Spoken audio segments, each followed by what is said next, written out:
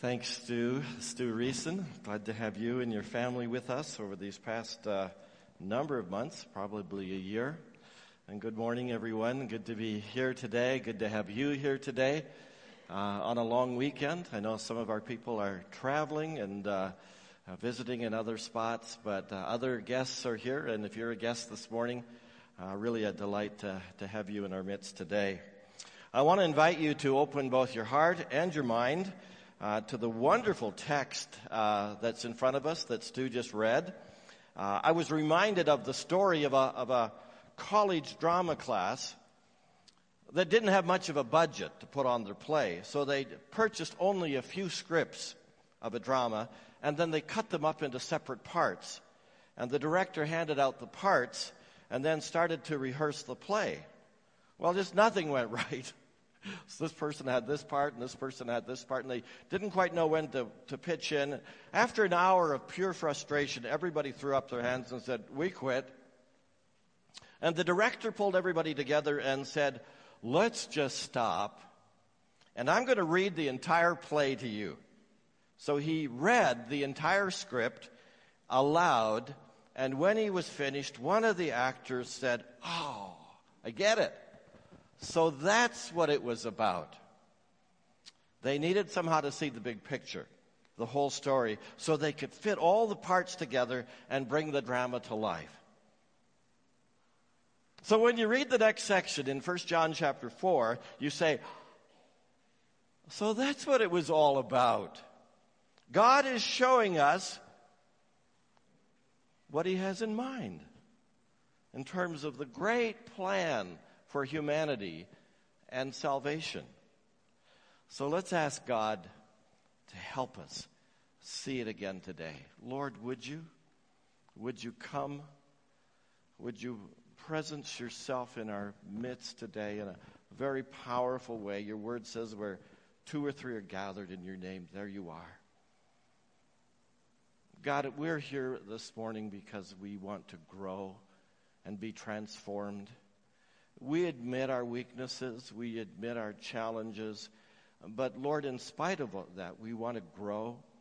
So we're open to hear you today, and may we just be transformed a little bit more today because we've opened ourselves to you. In Jesus' name, amen. We started tracing a bit of a roadmap last Sunday as we considered the origin of love, or the source of love. Being God himself. It all starts with him. It all starts with God, because the very nature of the God that we have come to know is love.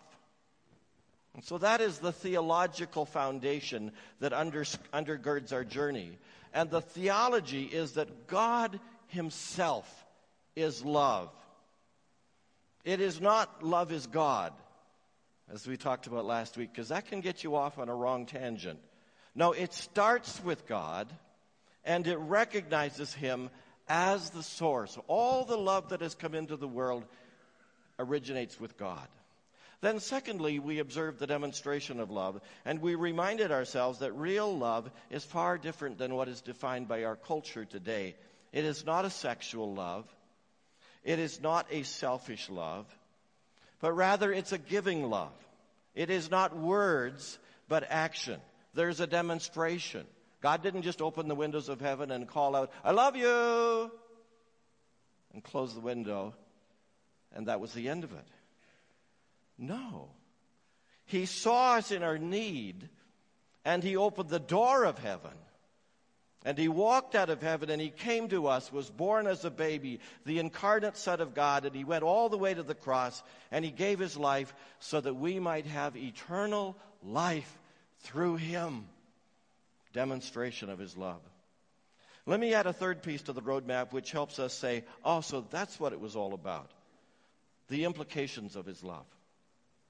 And it's right here in verse 11 and following. Dear friends, since God loved us that much, we surely ought to love each other. No one has ever seen God, but if we love each other, God lives in us, and his love, listen to this, is brought to full expression in us. And God has given us His Spirit as proof that we live in Him and He in us. So those words, since God loved us that much, signal that some implications are about to come. They're about to be unraveled here. Since God loved us this much, as we say to our kids, not just with words, but with demonstration, with the sending of His Son to us, the implications are that we're to keep it going. We're to keep it flowing. We're to keep the love flowing. We surely ought to love each other. There's some neat books written on the afterlife, experiences that people have had. Some of you have read the book, I'm sure, Heaven is for Real. The true story of a 4-year-old son of a small-town Nebraska pastor. This little boy who experienced heaven during emergency surgery.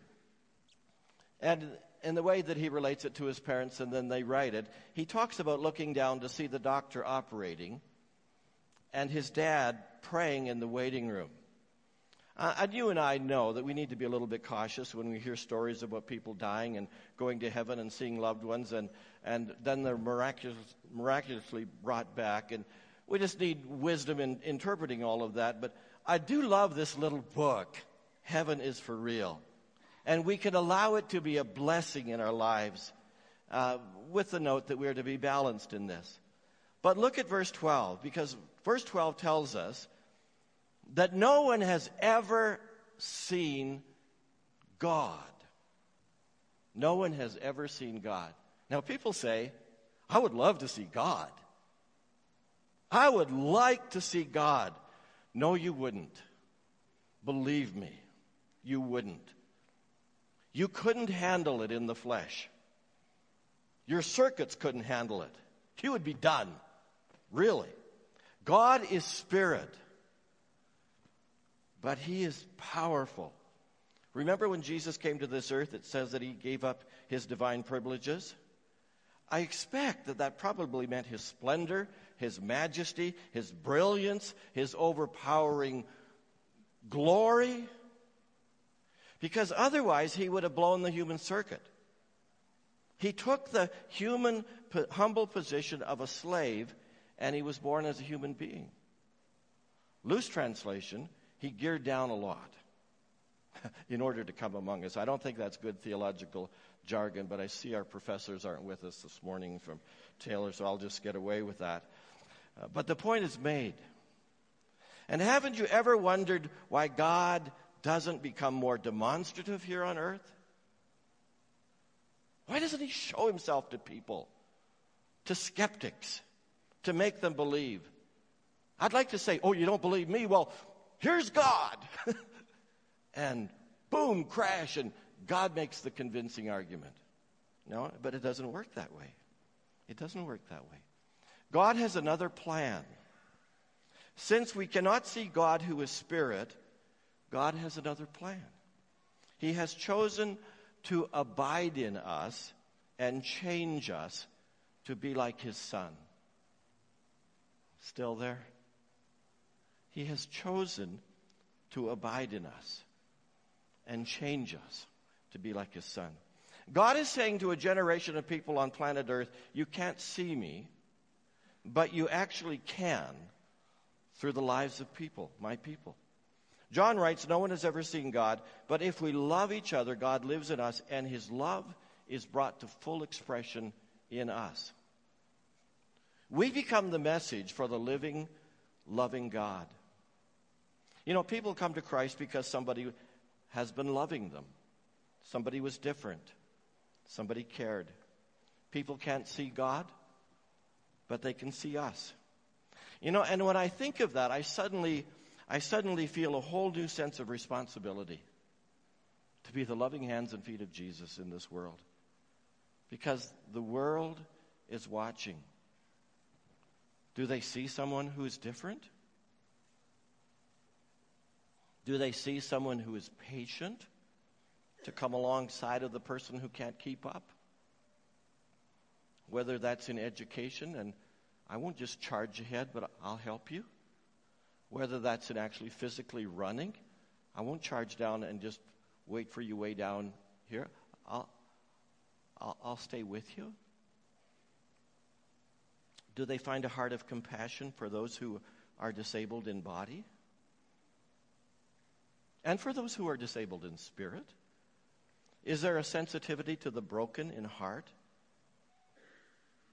Do they see someone who is loving enough to ask for forgiveness when wrong has been done?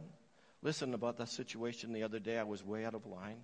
I spoke so rashly. I spoke so quickly. But I was out of place. And the things I said, I'm sorry. Would you forgive me? I mean, that's the kind of love that really registers with people. So the implications of the theological statement that God is love, and the implications of the demonstration of God's love is this, that God wants to abide in us. He wants to live in us so that the world may see him through us. God is not satisfied to simply tell us that he loves us. In fact, he's not satisfied to demonstrate to us that he loves us, not just that, but he actually wants to live in us. Imagine that God really wants to live in me, and he wants to live in you, and he wants to do the things that he wants to do through your life. Are you willing to say, and of course because I know so many of you, I know you are you willing to say, God, live in me. God, live in me. Live in me. Take every square inch you require of my life, because it's all yours. Abide in me. You know, it's interesting to trace God's dwelling places as outlined in the Bible. In the very beginning, God had fellowship with man and woman in the Garden of Eden in a very personal, direct way in the garden. But you remember that sin broke that fellowship. And then after that, we notice that the words that God walked with men and women of old, that he walked with Enoch, that he actually walked with Abraham. And by the time of the Exodus, God's command to Israel was to make him a sanctuary that he could dwell among his people. And the first of those sanctuaries was the tabernacle out in the wilderness. Remember the story? And when Moses dedicated it, the glory of God came down and moved into the tent. And God dwelt in the tent. But you remember, he did not dwell in the bodies of the individual Israelites. And then you recall that Solomon built God a magnificent temple. And when the temple was dedicated, the glory of God came to dwell there. And then we move through history, and Christ came into our world. It says the Word became flesh, and as John the writer says, he tabernacled among us, and we have beheld his glory. And it just keeps getting better and better and more personal. And when Jesus was crucified and after the resurrection, Jesus returned to heaven, and he sent the Holy Spirit to dwell in us personally. And verse 13 says, and God has given us his Spirit as proof that we live in him and he in us. God has given us the gift of the Holy Spirit, who abides in us, who lives in us. He takes up residence in our lives, and he's always with us. Friends, that's the greatest thing in the world, that the Holy Spirit lives in you personally. And with the coming of the Holy Spirit into your life, you now receive an assignment that will last for the rest of your life. It's true. Do you know what it is? And we all got handed the same assignment.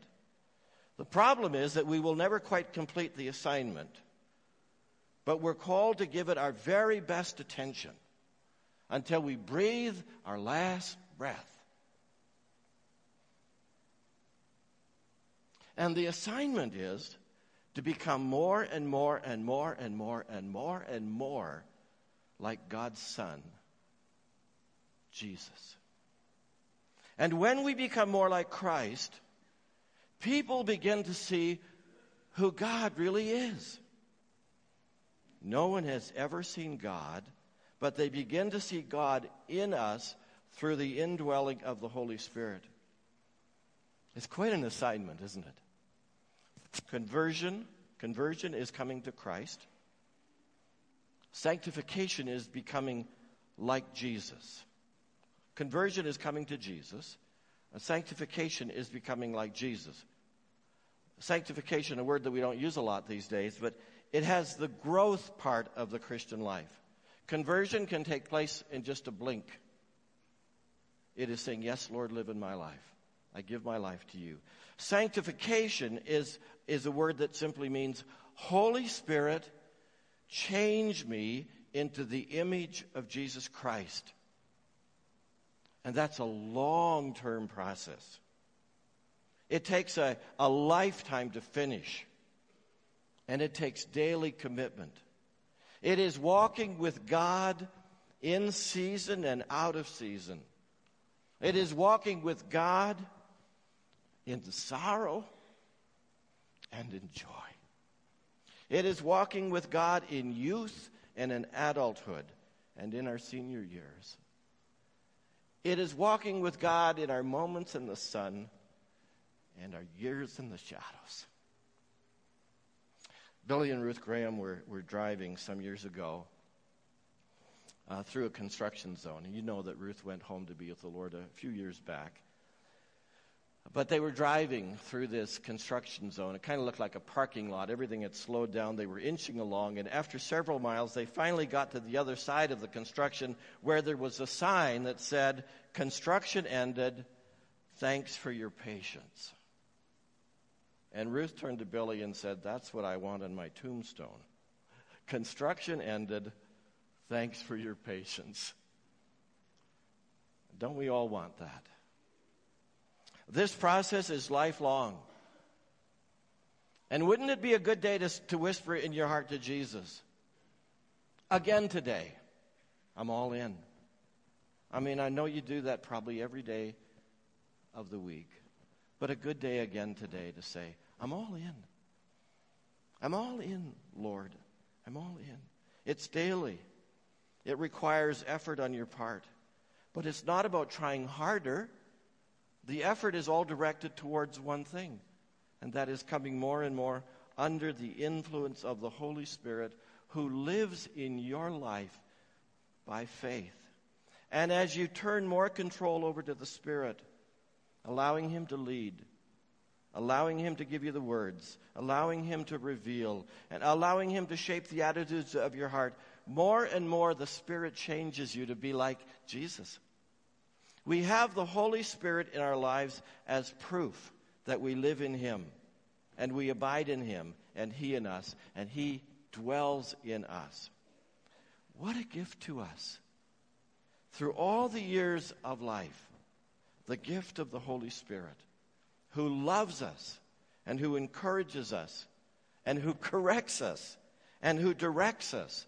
And the Holy Spirit is perfecting God's love in us. Don't ever despise what the Holy Spirit is doing in your life. And as the Spirit says, or the Bible says, don't quench the Spirit. Don't grieve the Spirit. But welcome the Spirit and honor the Spirit in your life. For the love of God is being perfected in your life through the Spirit of God. And God has given us His Spirit, John says, as proof that we live in Him and He in us. Isn't that good? And God has given us His Spirit as proof that we live in Him and He in us. Yes, when Jesus came, He pitched His tent among us. He tabernacled among us in His own body. But now we're the tabernacles. It's changed. We're the tabernacles, and we are the tents. We are the temples here on planet Earth where God lives. So can they see God directly? No, but they look at the tents. They look at the tabernacles who inhabit the earth, and hopefully they see God. Dr. G. Campbell Morgan, famous British preacher, a century ago, had 5 sons. all of whom became ministers of the gospel. One day, a visitor in their home dared to ask a personal question. Which of you 6 is the best preacher? Not a good question to ask, but he asked it. And their united answer was, Mother! Mother. Of course, Mrs. Campbell Morgan had never preached a formal sermon in all of her life, but her life was a constant sermon on the love of God. She was such a woman of God who valued the enabling of the Holy Spirit in her life and who grew into such a beautiful, loving servant of God, who was a great mother to 5 boys. And Mom helped launch every one of them into ministry. She's the greatest preacher. A man standing in the greeting card section of a store was having a difficult time picking out a card. And the clerk asked if she could help. And he said, well, it's our 40th anniversary. And when we started out 40 years ago, I didn't have trouble picking out a card because back then I thought I knew what love was. But we love each other so much more today. I just can't find a card that says it. Friends, that is what the enabling Holy Spirit does in our lives. As we press further and further into the heart of our Savior, the fruit of the Spirit is love, joy, peace, kindness, patience, long-suffering. There's a dynamic work at work in our lives. We are different from the first year we came to Christ, aren't we? We're different. We are growing. We are changing. We are being transformed as we are shaped and molded. And we never run out of love. Why? Because of the indwelling presence of the Holy Spirit, who is love. So we have love through the Holy Spirit in our lives. There is a supernatural supply. And as you push over and allow the Holy Spirit to have more of your life, you have more love to give. And it's been that way through history. God has been loving people all through history. I mean, God's love has been changing the world. And he's been using Christians. You know, it's easy to forget our history and all that's gone before us. Christians love, and they make a difference in the world. Well, I know you might be saying, well, Pastor, you're a little bit optimistic on that one. I know all these Christians, and I know they don't love. You know, and I look at the atrocities of history, and I say, how could that ever be? And it's true. But maybe on the other hand, they were not really Christians. Or they were playing a game at it. If you extricated the love of Christians from human history, would the world be a different place? I'm convinced it would be. The world is different if you extricate the love of God's people. I know sometimes Christians get a bad rap. For example, in many places of the world, it was followers of Christ who built the orphanages, right? And the hospitals. And kids in orphanages, they get it. They say, God loves me. How do you know? Well, God sent this auntie. He sent this uncle to care for me. I know God loves me. They get it that God is real because of the love of God in a Christ follower. Well, in fact, in the time when this book was written, a half of Rome were slaves. And the great Greek culture and the shining city of Athens, 2/3 of all citizens were slaves. Why? Well, because people didn't love. Children were thrown out on the trash heap, particularly the girls. And they would be taken into prostitution if they were girls. The sex trade was thriving back then, too. You'd think we'd have come a long ways, but we haven't come too far. And if they were boys, they would have been taken into slavery. It wasn't love. And there are still places in the world that people will take their own children and throw them into the river trying to appease the angry gods. I don't need to tell you that the first 100 colleges and that were built in the United States of America and some in Canada were started by Christians who loved people enough that they wanted to have people learn how to read, have a good education. Do you know that the printing press was invented by a Christian who loved us enough that he wanted us to learn to read? And the first book he printed, was the Bible. Today, many of the hospitals that we have started out as Christian initiatives. We know that the YMCA is the Young Man's Christian Association. The YWCA is the Young Woman's Christian Association. God's people have been seeking to make a difference through the years with their love. No, Christians are not perfect, a long ways from it. We stumble and we fall and we make mistakes. But we can look back and we can see that God has been using Christians throughout history to impact the world with his love. But that's behind us. And God has a work for us to do. One author ends his story with a statement one character makes to another. I liked it. It said, "You were sick, now you're well, and now there's work to do." You were sick. You didn't know Christ. Now you're well. You've come into a relationship with him in God's love. And now there's work to do. And that's a description of every Christian's experience. Now there's work to do. God in his infinite love doesn't just save us and clean us up and then dump us. He saves us, he cleans us up, and he employs us. And we're all on assignment. I was in Phoenix yesterday and the day before, and we were attending the foundation board meetings. And at the same time attending those meetings, the foundation of our conference was supporting the reunion of what we used to call God's Volunteers and New Day Singers.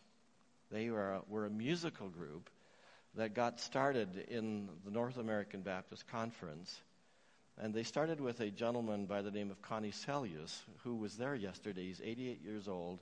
He sits ex officio on the board, but he was also there for the reunion.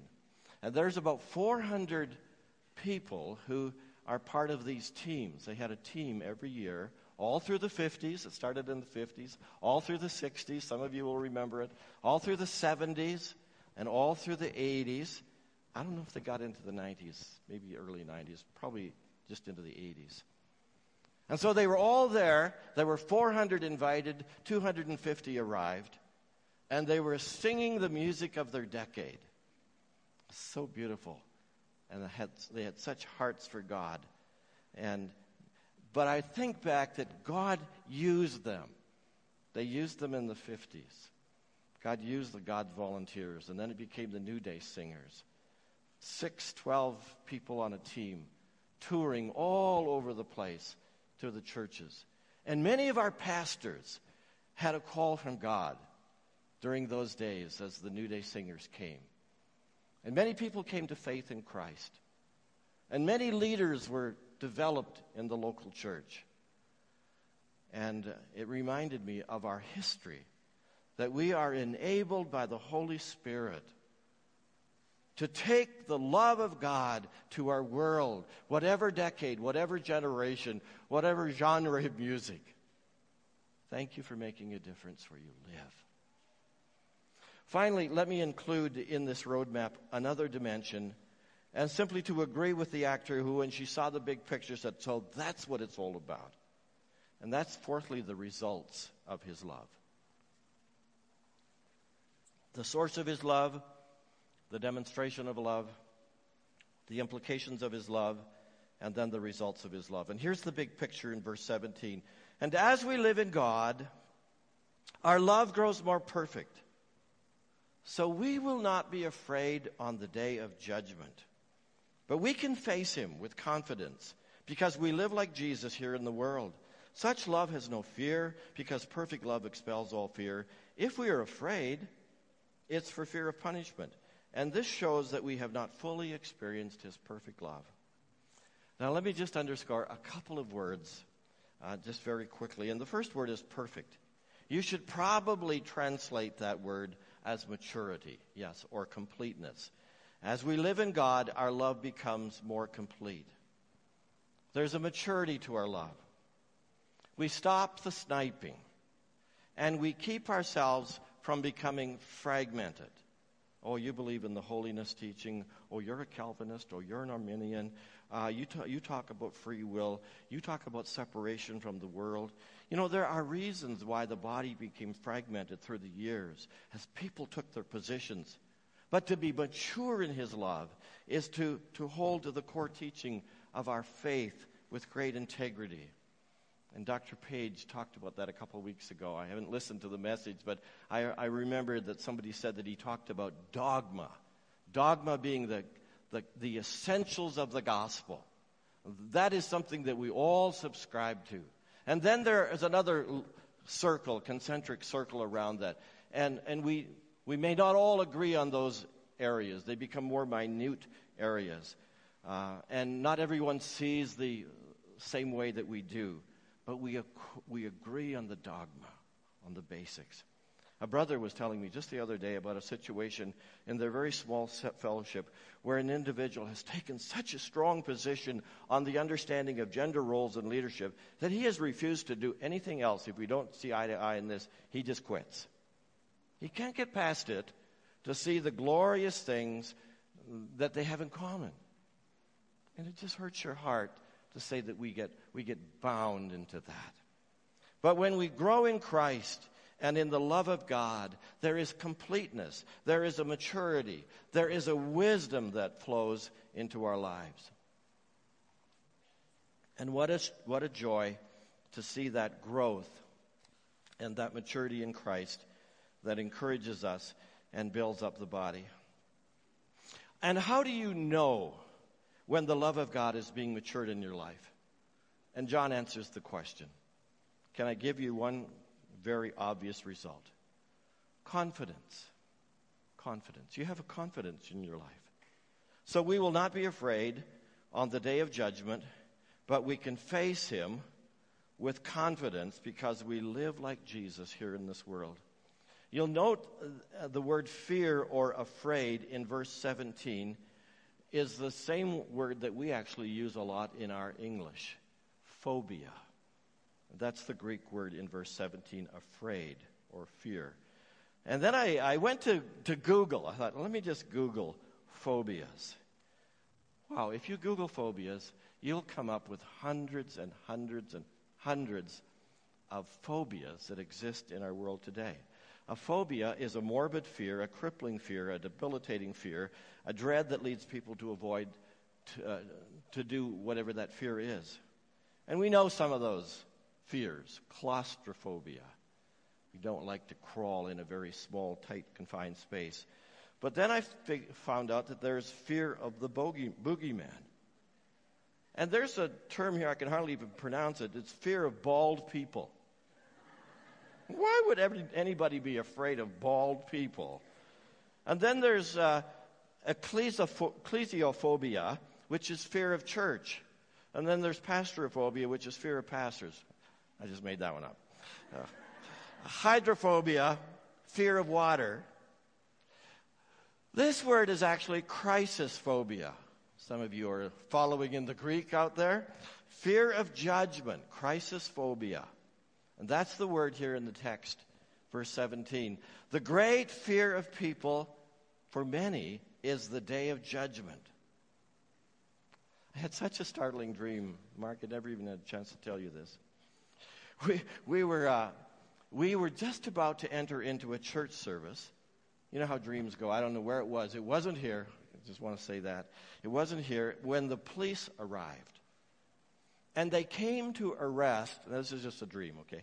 They came to arrest a man for a violent crime in his past that he had committed years ago, and he thought that everybody had forgotten about the crime.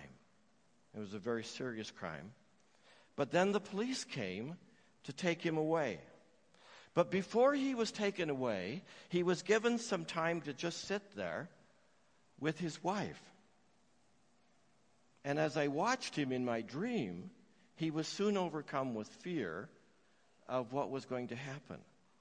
And he began to fear what was ahead, the confinement, the way his life is now going to change, the violence in prison, the loneliness, the unknown. And he just began to sob and to shake. And he was overcome by emptiness and despair. And I woke up feeling his feelings in my dreams. Now, it was just a dream, but it helped me to understand that many have a deep phobia, a deep fear of the day of judgment. That's a frightening thing. And so you try to avoid that fear. You try to go around it. You try not to face it. You try not to deal with it. But what are the results of the love of God in us? The fears are taken away. The love of God replaces them and gives us a great confidence. Confidence that we have that although we're not worthy to stand before God at the judgment, He has forgiven us and He has filled us with His life. And we no longer have to be afraid of the future because Jesus took our sins upon the cross. And we no longer need to be afraid of the past. All that we've committed in the past, through the blood of Jesus, through the grace of the Lord Jesus Christ, that has been taken care of. And we no longer need to be afraid of the present because that perfect love, that complete love of God, expels all of our fears. And as we abide in Christ, as Christ lives in us, the Holy Spirit enables the love of God to fill us, and there's no more room for fear. So if you're here this morning, my friend, and your heart is filled with fear, God wants to take that away. You don't need to live there. You don't need to live in fear of the judgment. And God wants to replace it with His love. So the implications of His love is that God can be seen in us. And we will be about our wonderful earthly assignment. And the results of His love is that in our hearts we carry a deep confidence, a maturity, no more fear. And the love and the confidence pushes out the fear. And we live this life as God intends for us to live, in harmony with Him and in joy. And as I pray in closing this morning, would you just say again to the Lord that you want your heart to overflow with His love? Would you just push over if you've taken too much of the seat? Would you push over a little bit this morning and yield every square inch of your life to Him? And if you do that, He'll take away your fear. He'll fill that void with His grace and His love. And He'll give you confidence so that no matter where you go and no matter what you face and no matter what the fears are in life, there'll be a strength in your heart and your life that can manage all of that. Would you pray with me? So, Lord, our precious Savior, thank you for demonstrating the love of the Father. And Holy Spirit, thank you for living in us every day. We so welcome your presence. Forgive us where we fail to acknowledge what a wonderful gift it is to have the third person of the Trinity living in us. Thank you for your love, and thank you for your kindness. Lord, thank you for the mid-course corrections as well. We take it all as grace from you, and we yield. Come in and overcome our weaknesses. Fill us with your love. Take the fear away. Fill us with your confidence and with your joy to walk in wonderful harmony with you. In Jesus' name, amen.